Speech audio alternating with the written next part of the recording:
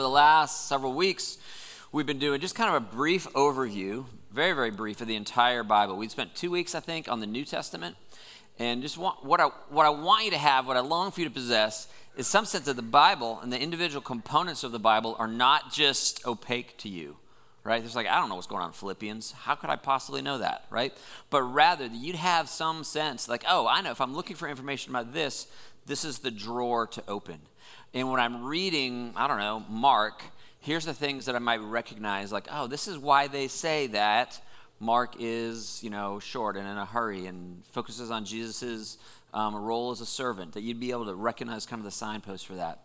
That you would the scriptures themselves would be familiar to you. It'd be like, instead of, if you get dropped into a town and you're walking around or driving around and you have no idea where anything is, that's very different from walking around the town in which you grew up, right? So the familiarity with the thing is just going to help it kind of give up its secrets to you.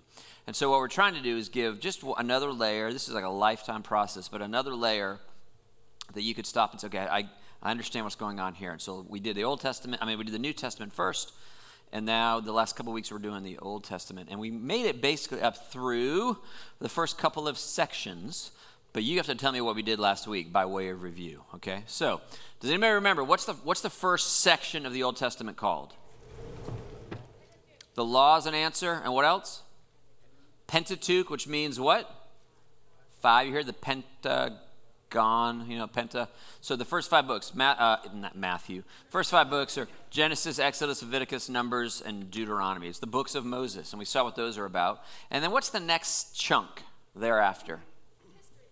It is the history books, right? And where does that run? From what to what? Joshua to Esther. Joshua to what now? Esther. Yeah, and so it gets. I couldn't tell if you said Esther or Ezra, right? And so as you run through, you get Joshua and Judges, and then you get, what comes next? Yeah, right before Samuel is Ruth, right? Joshua and Judges, and then Ruth, and then you're going to get Samuel, Kings, Chronicles, and they're going to kind of clean things up with the Ezra, Nehemiah, and Esther, which are kind of like a little funny kind of tail end books to the whole thing. And I think that's as far. Am I right? Did we get through all that last week? I think we did. And then did we also discuss, or did we not discuss? Forgive me, I literally don't know the answer to this. The writings. There's no way we got to Hosea. No. Did we do the 5? Did we do the Psalms and Proverbs and all that stuff? You didn't go in depth. We just did the framework of those. As an example for Hosea. Yeah, we did. I know we did talk about Hosea as a particular, but we definitely didn't do the prophets. Did we do Psalms and Proverbs and Ecclesiastes? What you did is you gave us a broad overview of how the Old Testament breaks up by genre. Yes. And that's And it. you lumped everything together, and then you went back and started by going through the book. Okay, and we went through all the books. Where did we stop? Nehemiah. Ezra, Nehemiah. Yeah. Okay, all right. So Ezra, Nehemiah. Okay, so that's good. And I'm sorry for not knowing that myself. That would have been a useful thing for me to know. Yeah, Nehemiah is spelled wrong. We told you that. So we didn't talk about Esther at all. No. Okay, that's good. We'll Esther, and then we'll do the writing. So who's Esther? Why did she get a book in the Bible? Where does her story fit into the whole thing? Do you guys have any idea? Like, can you put her in the timeline? She's a Jewish girl. That's true. In Persia, but became queen of Persia. Okay, what is a Jewish girl doing living in Persia? Where does this fit into the story? Exile. Okay, this is important. Yeah, Joyce? I was saying the same thing. Exile? Okay, so did we say this? If you're going to study the Old Testament, there is once you get past the beginning of the thing, right? Main event. Let's do it like this. Main events in the Old Testament. In Genesis, there are 4. We talked about these last week. 4 big events in Genesis. What are they? The first one is the biggest. Creation. Second one is pretty bad. Third, flood. Babel. Okay, these are big deals, and Genesis is going to build its foundation. And then as we go along, a whole bunch of different stuff's going to happen. We're going to, the Exodus, they're going to leave through the Red Sea, and God's going to call them into a people. They're going to go fight a bunch of wars and conquer the land. There's all these things. But once they're in, once the history really begins, at the end of the line is going to be like this gargantuan event, apart from which the rest of the Old Testament makes no sense, right? It's actually a double event. It's at the end of the kingdom. As the story runs through, most of the story is written in anticipation of the end. What's going to happen at the end of the story about the kingdoms of Israel and Judah? It's huge, and it's really, really bad. What's that, a big event? Babylon is the half, is the final one. And what's right before it, Judy? What are you going to say? What? Assyria. So here's the deal. You just, when you're reading it'd be like if you were, I don't know, if you were reading a book about Oahu. You're reading a book about the Hawaiian island of Oahu in the 40s, okay? 1940s, 1930s in Oahu, and the book is telling us, oh, look, and we have a military base there, and it's da-da-da. What is that? What are you waiting to happen in that book? You're waiting for the attack on Pearl Harbor. You know it, right? Whatever else they're saying about, oh, look, there's a bunch of submarines. Oh, look, there's a battleship. You're thinking throughout the entire book, like, they're going to be in the bottom of the ocean. The attack is coming. You would never read a book about 1940s Hawaii without having looming in your mind, the attack on Pearl Harbor is coming, right? Well, when you read the Old Testament, what you have to understand is that the attack is coming. And it's going to come in two different stages. The first stage is going to be that the Assyrians come in and they decimate everybody in 722 BC. 722 BC, Assyria comes in. And it is a massive, massive event. And it blows up half of God's people, basically. The nation has been, remember we saw the nation divided into Israel and Judah. Israel keeps the name, but Judah kept the promise. This was back around 1000 BC-ish, a little later than that. And now then there's two parallel kingdoms, and they're running through, and all these books, the Kings and the Chronicles and all these things, they're all about this time period. But at the end of that time period, it's going to get rough, okay? Assyria's going to come in under do you know who the bad guy is for Assyria? Sennacherib, right? Bad dude. Very, like, historically, like, extra biblically, nasty dude, mean dude. These are a vicious, violent people. What's the capital of Assyria? Nineveh. Do you know a book about Nineveh? Jonah. Why did Jonah not want to go to Nineveh? Why does he not like them? Because they're really, really bad. Really, really bad. And what is he afraid is going to happen if he does go to Nineveh? God is going to be merciful to them, and I hate it when he does that, right? That's what the whole book is about, is these guys are evil, they deserve to die, and if I go tell them to repent, they just might.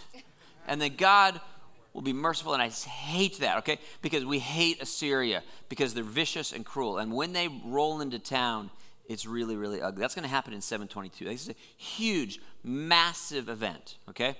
But only half, the other half of the people of God, Judah, they get to watch it happen. And when they watch it happen, what are they supposed to do? They realize, oh, he wasn't kidding. He wasn't kidding. He said he was going to do this. He did do this, he being God. God said that if we didn't repent and turn to him, he'd bring a judgment. They didn't repent and turn to him, so he judged them. And so what Judah is supposed to do is look at that and be like, okay, I get it. And instead, what do? They don't do that. Right? Instead, they look over the fence and be like, ooh, you guys must be evil. But we didn't get judged. So carry on. And they carry on for about another 40 years or so to 586 BC.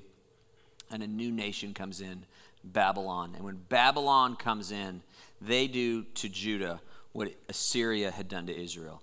And this is really the end. They do it differently. Assyria completely obliterates them and they're gone. Babylon doesn't kill everybody. It kills a lot of people, but it brings away a remnant and it puts them on ice. Okay, this is, if Sennacherib is a serious guy, who is Babylon's commander when all this is going on? King Nebuchadnezzar, right? And so whenever you're reading any of the history books in the Old Testament, it's got to have something to do with these massive events. Assyria whooping up on Israel, the northern tribes in 722, or Babylon whooping up on Judah in 586. Everything is written in anticipation of this moment that's about to happen. Or, we'll see, some stuff is written after that and kind of in the midst of the cleanup, okay? But Assyria and Babylon, 722, 586, these are the central determining event in this latter half of the Old Testament. It's a massive, massive thing, okay? So with all that said, you got it? Is that locked in your brain? You see these two things? Huge deal. With all that said, What the heck is Esther? What's Esther about? Persia. So what does Persia have to do with this party? They conquered Babylon. Yes. Okay, what Gary said is they conquered Babylon. So after Babylon destroys Judah, they're not in power today. They didn't stay in power forever. Kingdoms give way, kingdoms give way, kingdoms give way. This has been going on for a long time. P.S. America will not be what it is today in 500 years. Do you understand this? Or tomorrow, says Judy Walker, right? And that's true. Like kingdoms rise and kingdoms fall. It has been going on for a very long time. Somebody, maybe our generation, or maybe not, I don't know, but somebody's going to live through where America ceases to be what it is, and we fall into the ash heap of history, just like Babylon did, just like Egypt did, just like Assyria did, just like Persia did. Various ones get their moment in the sun. And so after Babylon rules and dominates, God raises up another people to take down Babylon. All right? And these people are going to be the Persians. And so what we find in the book of Esther is, therefore you can tell if it's happening in Persia, is this pre or post Babylonian exile? Post. So Esther is the end of the story. This is like after all that stuff goes down and the Jews have been scattered around, there's different things going on, there is this Jewish girl who's living in Iran. That's Persia. She's living in Persia.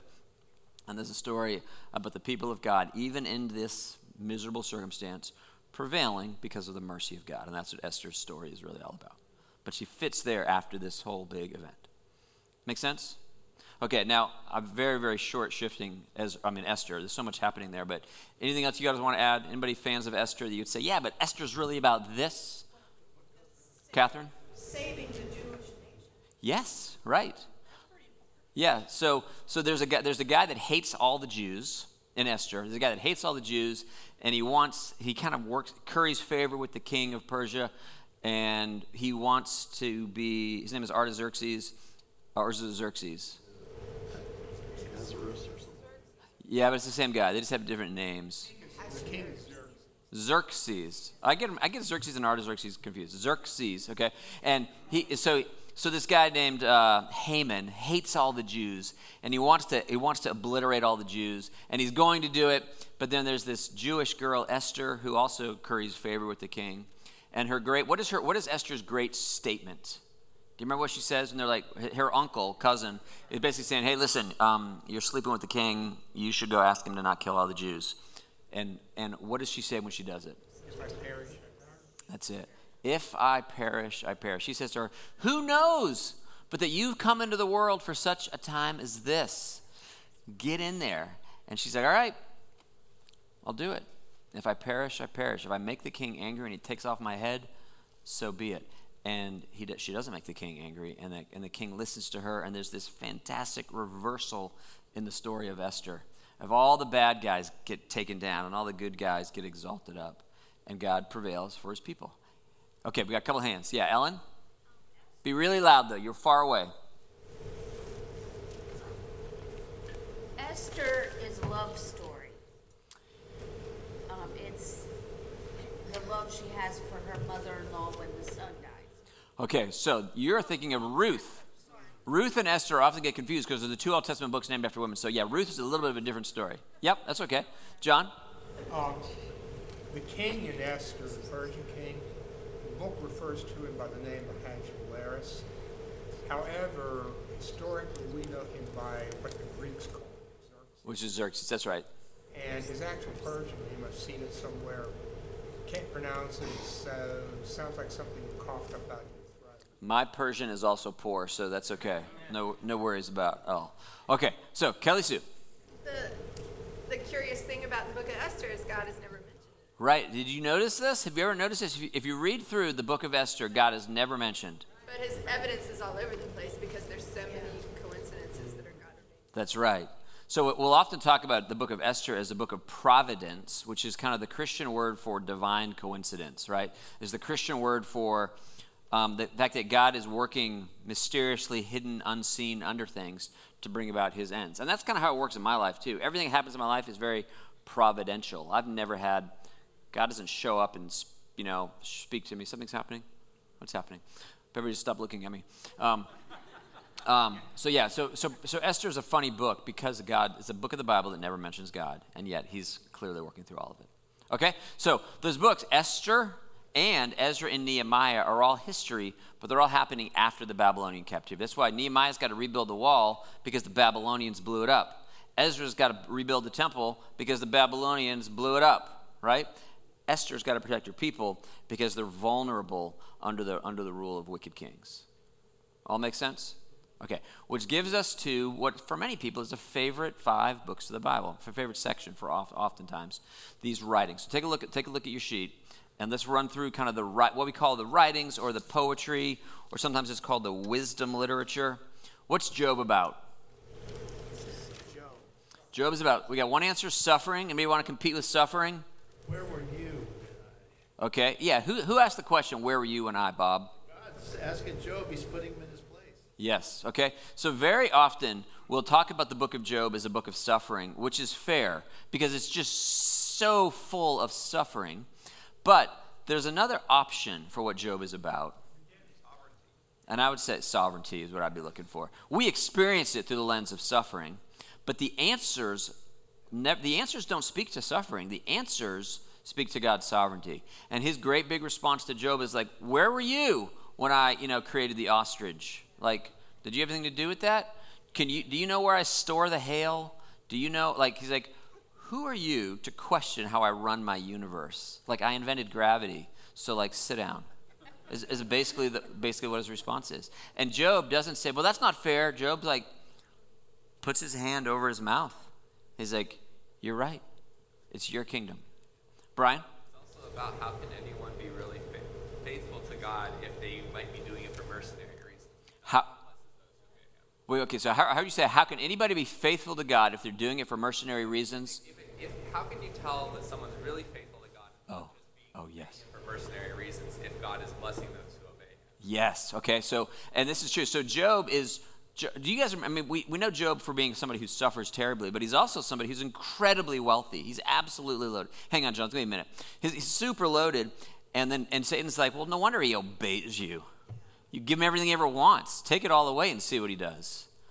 And he takes it all away. And what does Job do? He's still faithful, right? Now, he wants to die, right? Because he's miserable. And his wife's like, just curse God and die. Be done with this. And he's like, listen, it's his world. It's his to do. But I would really love to know what he's doing because this is unspeakably painful, right? So it's a great book. Judy? Isn't it also the oldest book in the Bible? It is. Well, okay, so Judy's question is it the oldest book in the Bible? It is chronologically extremely early. So it's hard to know, was it written before Genesis or not? I don't know. It's set in the time of Genesis, okay? And so it may have been the earliest book written, but it is certainly it's before everything. I mean, it's hard to get before Genesis 1:1. That's hard to precede that, but it is super, super early. And we know that because things like, well, do you know why we know that? What makes us think it's so old? I've just read it. Yeah. Do you guys have any clues for why? This is detailing, but why, just for interest's sake, why do we think, people say stuff all the time, Mark was written by Peter. Like, how do you know? How do you know that Job is old? We're not making stuff up. Has Satan not fallen yet? Because what? Has Satan not fallen yet? I think Satan's fall would be very, very early. Right. So Satan is living out his role of the accuser, which may have been his lawful role. Okay, well, I'm not going to take the bait on that because that'll blow up the entire class. So I don't know. But so it's a good guess. There's something going on there that we can look at that. Chris, why do we know it's old? External dating of the book itself. Well, but the way that you would date is based on its internal content. So things like, Job is functioning as a priest for his children. So it's pre-Levitical priesthood. Job is like the family priest. So there's some things that are very, very primitive signs. Those things would have, once you had the Levitical priesthood, that thing would have been gone. So there's a few things that you're like, this is like very, very, very early in the story. Okay, so that's Job. What's the next book? Next to the writings of the wisdom literature? Psalms. All right, who wrote the Psalms? David. Whole bunch of people, right? David is kind of the number one contributor to the Psalms. What are the Psalms? Songs. It's song lyrics. It's nothing. It's poems, but it's poems set to music. It's songs, right? About half of them are David. There's a bunch of other ones. But what do you love? Why are the Psalms so beloved, you guys? Why do you like them? Why do we create like New Testament and Psalms? Why do people have quiet times in the Psalms? Why do we read the Psalms every Sunday? Why don't we read Nehemiah every Sunday? What's up with that, Joyce? We expressed our feelings about how we're experiencing this life of faith. Yeah. Like our honest questions and frustrations and praise to God. Yes, so Joyce is saying because they express our feelings, our honest frustrations, kind of how we're experiencing this life. And I heard a voice, was it Brad? Yeah, I said they just come from the heart. Yeah, we love the Psalms because so much of the Bible, we're whole people, and the Bible's going to address our intellect, our emotions, our will. But the reality is, and I don't like this truth, but the reality is that emotions predominate in our lives. And the Psalms speak into that in ways that are really powerful. There's lots of complaints. There's an awful lot of like, God, what is up? I hate the way you do this. Like, I really hate this. This makes no sense to me.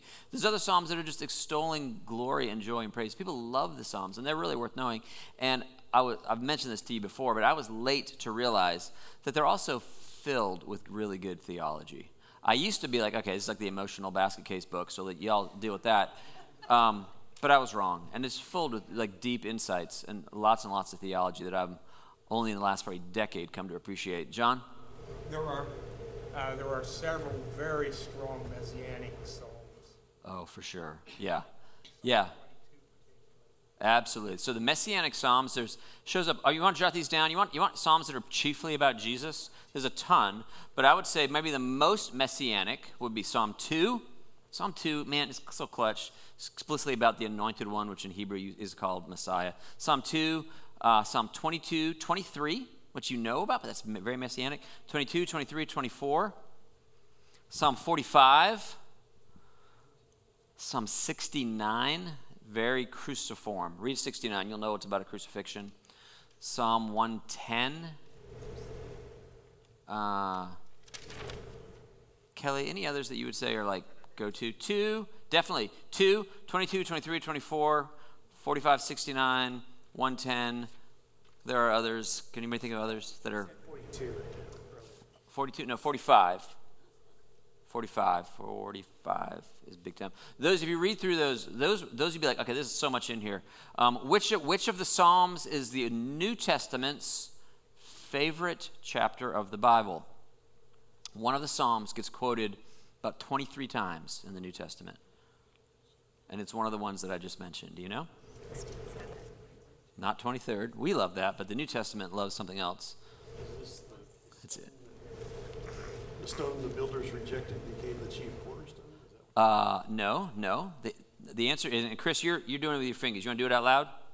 110. Psalm 110. Psalm 110 is the New Testament's favorite Old Testament chapter. The Lord said to my Lord, sit at my right hand and make your enemies a footstool for your feet. Jesus talks about it. How is it that David, speaking through the Holy Spirit, says the Lord said to my Lord? Like, which is it, right? Every time you see Jesus seated at the right hand of the Father, that's an allusion to Psalm 110. Hebrews goes crazy on Psalm 110. It's all about Melchizedek, this priest that is coming. The king. So Psalm 110 is about the king and the priest, but it's the same guy. And what's up with that? Because only one man is qualified to be both king and priest. It's a picture of Christ. Psalm 110 is worth knowing. All right? So there's so much in the Psalms. We could do that forever. We won't do it anymore. Okay? So Job, Psalm, Catherine? Yeah.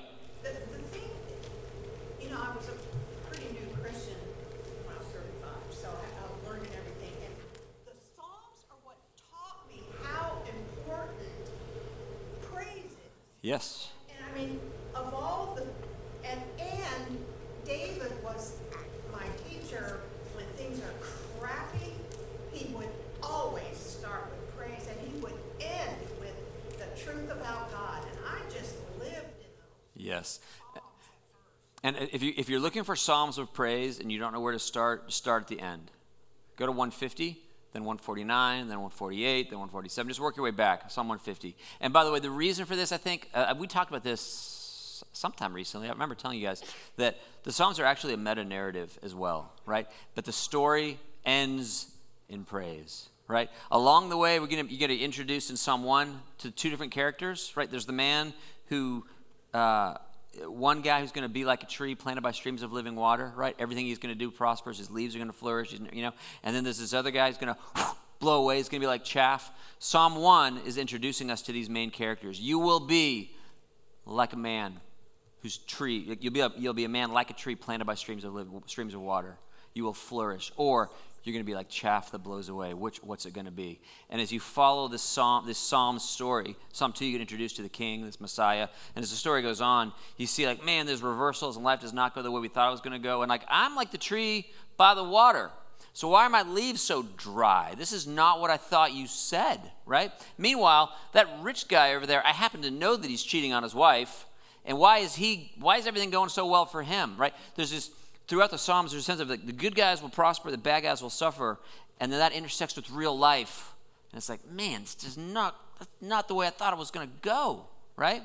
But by the end of the story, it all erupts in praise. All of the badness and all of the grief and all of the yuckiness of this world, it all resolves, right? And even this one who appeared to have his act all clean turns out to have been a phony. And this one who did cheat on his wife repents and is restored. And there is life and mercy and forgiveness. It's not just like eventually the bad guys get it, but sometimes the bad guys bend the knee and come under grace. And that's good news, because guess who the bad guys are? Right? So the Psalms are telling the story, but it's a story that ends in praise. It's a story that ends in joy and delight. And that's, which as you read through it, watch for it, is this great narrative. Okay? All right. Proverbs. We just did a series on this. Tell me something intelligent about Proverbs. What do we know about Proverbs? Written by Solomon. Overwhelming. A little bit isn't, but vast majority is Solomon. Yes. What's it about? Wisdom. Nancy? Common sense. A lot of it really is, very much so. Yes. And there's also a meta-narrative to that, right? There's a path. And remember the two women of Proverbs? Wisdom and folly. And they both make the exact same promise. And one of them is lying. And who are you going to follow? What will the fruit of your life be? Whose call? Wisdom calls out in the streets, let the simple come in, but so does the fool. And so which story is going to be? It's very similar to the Psalms, right? There's two kinds of people in the world. There's two kind of trajectories. It's very John 3:16, right? There's two ends. One end is eternal life, and one end is perishing. This paradigm just permeates the scriptures. We see it in the Proverbs, we see it in Psalms. It's all over the place. It's the book of wisdom. All right, what's next? Ecclesiastes. That's such a strange book. What's going on in Ecclesiastes? Nothing new under the sun. Okay, Terry, nothing new under the sun. What's it about? How would you, if you had to, did you come up with a one-sentence summary of Ecclesiastes? Joyce? Live in light of the fact that you're going to die. Okay, that's not a bad answer, right? When you get to the very end of Ecclesiastes, that's kind of the conclusion of the matter. Live in light of the fact that you're going to die. I like that. Was there a hand? Gina? Everything in this world is meaningless. Okay, Gina says everything in this world is meaningless compared to heaven. He says this phrase, what's the phrase that he uses over and over and over again? Yeah, meaningless, everything is meaningless. Everything under the sun is meaningless. And if materialism is true, and all we have is this spinning ball made out of physical atoms, and there's nothing else, he's like, what's the point? The rich and the poor, the wise and the foolish, the godly and the ungodly, everybody dies. Big friggin' deal, right? All you're doing is just delaying the inevitable. Everything is spinning towards oblivion under the sun, right? But if there's more to the universe than the universe itself, then perhaps we would find meaning there, right? What is Ecclesiastes, you guys? Not just what it's about, but what's the genre of it? What's the framework of it? I was just going to say that it's written by King Solomon. He's a wealthy king who's very wise. But he actually undergoes this trial of this hypothesis experiment, and he tries everything. Yes. The reason he can say it's all meaningless is because he goes sequentially and systematically through all these different ways of finding fulfillment and joy or whatever purpose in life. He's like, well, that didn't work, that didn't work, that didn't work. None of it's going to work. That's exactly right. Take my wisdom. I did it for you. Solomon is the wealthiest person. He's the wisest person. He's probably got the most women of anybody that's ever lived. He has everything that people think might work. He has all of them. And he's like, all right, let's do it. 1,000 wives. Let's see how that works. Infinite money. Let's see how that works. Brilliance. Let's see how that works. Agricultural success. No matter what he's like, let's do it all. And what his conclusion is, nothing works. You know the phenomena when you're waiting for the next package to arrive from Amazon? And don't you think this one's going to work? Do you know that phenomena? It's like, when this little doodad arrives, then I'll be happy. It'll finally work. Solomon's like, let's bring on the trucks. And at the end of the book, he's like, none of it worked. Fear God. I think what Joyce said too is really important, because it's not just meaningless, but your life is a vapor. Yes. But you're not, you have no eternity. You have no permanence. Yeah, absolutely. Under the sun, this body's going to decay. Now, it's also going to be remade. And that's another whole thing. But that's what Ecclesiastes is about. Now, what's hard about Ecclesiastes when you read it is that you got to read it with two voices, okay? There's the voice of the young man living out the experiment, and then there's the voice of the old man looking back on the experiment. And it's complicated. So you could quote Ecclesiastes and be like, well, the Bible says, eat, drink, and be merry, for tomorrow we die. Like, all right. Let's just eat, drink, and be merry, for tomorrow we die. But then you got to ask the question, wait, who's saying that? Was that young Solomon who's running the experiment, or is that old Solomon who's looking back on the experiment? Does it make sense? So it's like, it's hard. Sometimes it can be genuinely hard to know, like, wait. Was this your conclusion? Is this the mature conclusion, or is this the foolish experiment? I'm not sure what's going on here. It's a complicated book, but it's worth taking some time to try to unpack. And then Solomon's got one more. What's his last book? Song of Solomon. What is Song of Solomon about? Love. Can you be more specific? Marriage, okay? Song of Solomon, and I think this has become better known now than it used to be, but if you read like older commentaries love to pretend that Song of Solomon is about marriage between Christ and the church. Okay? It's not. Okay? Now, all marriage is about marriage between Christ and the church. So, yes, eventually, sort of. But I'm talking like, if you read old commentaries on Song of Solomon, they're just so stupid, okay? Apologies. It's just so dumb. They'll be like, when Solomon says something about her breasts, the commentator's like, so there's her two breasts represent the Old and New Testaments. And it's like, no, they don't, actually, okay? And so when you read Song of Solomon, just let it be what it is. It's romantic, it is erotic, it is sexual, it is marriage, it's human. But romantic, erotic, sexual marriage points to a greater love between Christ and the church, okay? But just be honest with it. Don't be so puritanic, just let it be what it is, okay? And it's a very, very poetic, very image-based, romantic book. And it's great. So, Song of Solomon, worth reading. Anybody got brilliant insights on the Song of Solomon? Some favorite line? Yeah, there's a lot of weird, like the way that they physically describe one another. Yeah, it's some very, very strange ways that they poetically describe one another's bodies, top to bottom. So, check it out. It's a great book. All right. That gets us through all the wisdom literature, okay? Those five, there's all so much there. Now, because it's poetry, the genre is different. They're not didactic. It's not Romans, right? It's going to say things that are not literally true. The Bible frequently says things that are not literally true, but are nevertheless actually true, right? She really was beautiful, but she didn't have, goats for breasts, twin fawns of a gazelle. Your breasts are like twin fawns of a gazelle. I don't think I've ever said that to Kelly. And I'm not sure what she would think if I did say that. But he meant it well, right? It's poetic imagery. It's not literally true, but it points to something that is good. I don't exactly know what's good about twin fawns of a gazelle, but maybe they just match. I don't know. Okay. How much time do we have? We don't have much time. Do we have time? Do you want to try to do the major prophet? Do you want to kick that down the field? Keep talking about the gazelle thing? Is that helpful to you? Yeah, okay. Yeah, all right. I think we should stop. Do you think we should stop? So here's what we're going to do. Here's your assignment. If you didn't get one of these sheets, they're up here on the front row. And next week, we should be able to... Are we doing anything weird next week? We're here, right? Everything's normal? Next week, we're going to bang out the prophets. Here's what I want you to look for. You could do a little bit of research. Pre-game this. There are 5 major prophets, and there are 12 minor prophets. The major ones are simply longer. The minor ones are a little bit shorter, but one of the majors is actually really short. Okay, so... just live with the complexity of that. But go back. What is Isaiah about? How is he different from Jeremiah? What the heck is going on in Ezekiel? And Hosea you may have heard of, and Jonah you know, but you got anything on Habakkuk? I mean, what is that all about? Like, you can go through and look, if you got a study Bible, just look at the first page of each of these prophets. Just see what they're about, and see if we can discuss it when we come back. But I will tell you, they're all about this. What was this?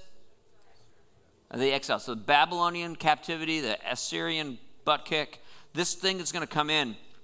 The prophets are all either saying, it's coming, it's coming, it's coming, or they're saying, it's here, or they're saying, well, that just happened, right? So we organize all of the prophets. They're either pre-exilic, exilic, or post-exilic. Generally speaking, they're in chronological order. There's a little bit of wonkiness, but generally the last three are going to be post-exilic, so you're going to watch that. Generally, they're talking to Judah or Israel, but sometimes they're going to bring in the foreign nations. Obadiah, for instance, is about the Edomites. It's not about the people of God. It's about a neighbor to the people of God. We'll unpack all that. But just go through it. Take some time this week and just go, I'm going to see I'm going to read a thing about what's Isaiah, what's Ezekiel, what's Jeremiah, what are these things? And it'd be really handy if you knew, like, oh, I know which one. One of these books, pick something. One of these books questions the how does God do what he's doing? One of these books, figure out which one this is saying, okay, God, everything's terrible. Judah's a mess, and I don't know why you tolerate such treachery. And he says, not to worry, because I'm going to bring in the Babylonians, and they're going to completely destroy you. And he said, well, wait, no, that's not what I meant. That's not what I was asking. That's not what I'm looking for. Then it'd be like if we were in this church, if we were praying, Lord, why is there so much sin in America? Why is there so much? And he says, hey, I know, I saw that too. North Korea is on its way. It's going to be fine. And we'd be like, what? They're worse than us. There's a book in the Old Testament that is specifically this dialogue. One man talking to God and saying, God, I don't understand why you allow the wicked to swallow up people more righteous than themselves. What is your deal? Which one? Don't tell me, but find out which one that is, okay? We'll see if we can't start to place these 17 books kind of in a category in your brain. We'll do that next week. All right?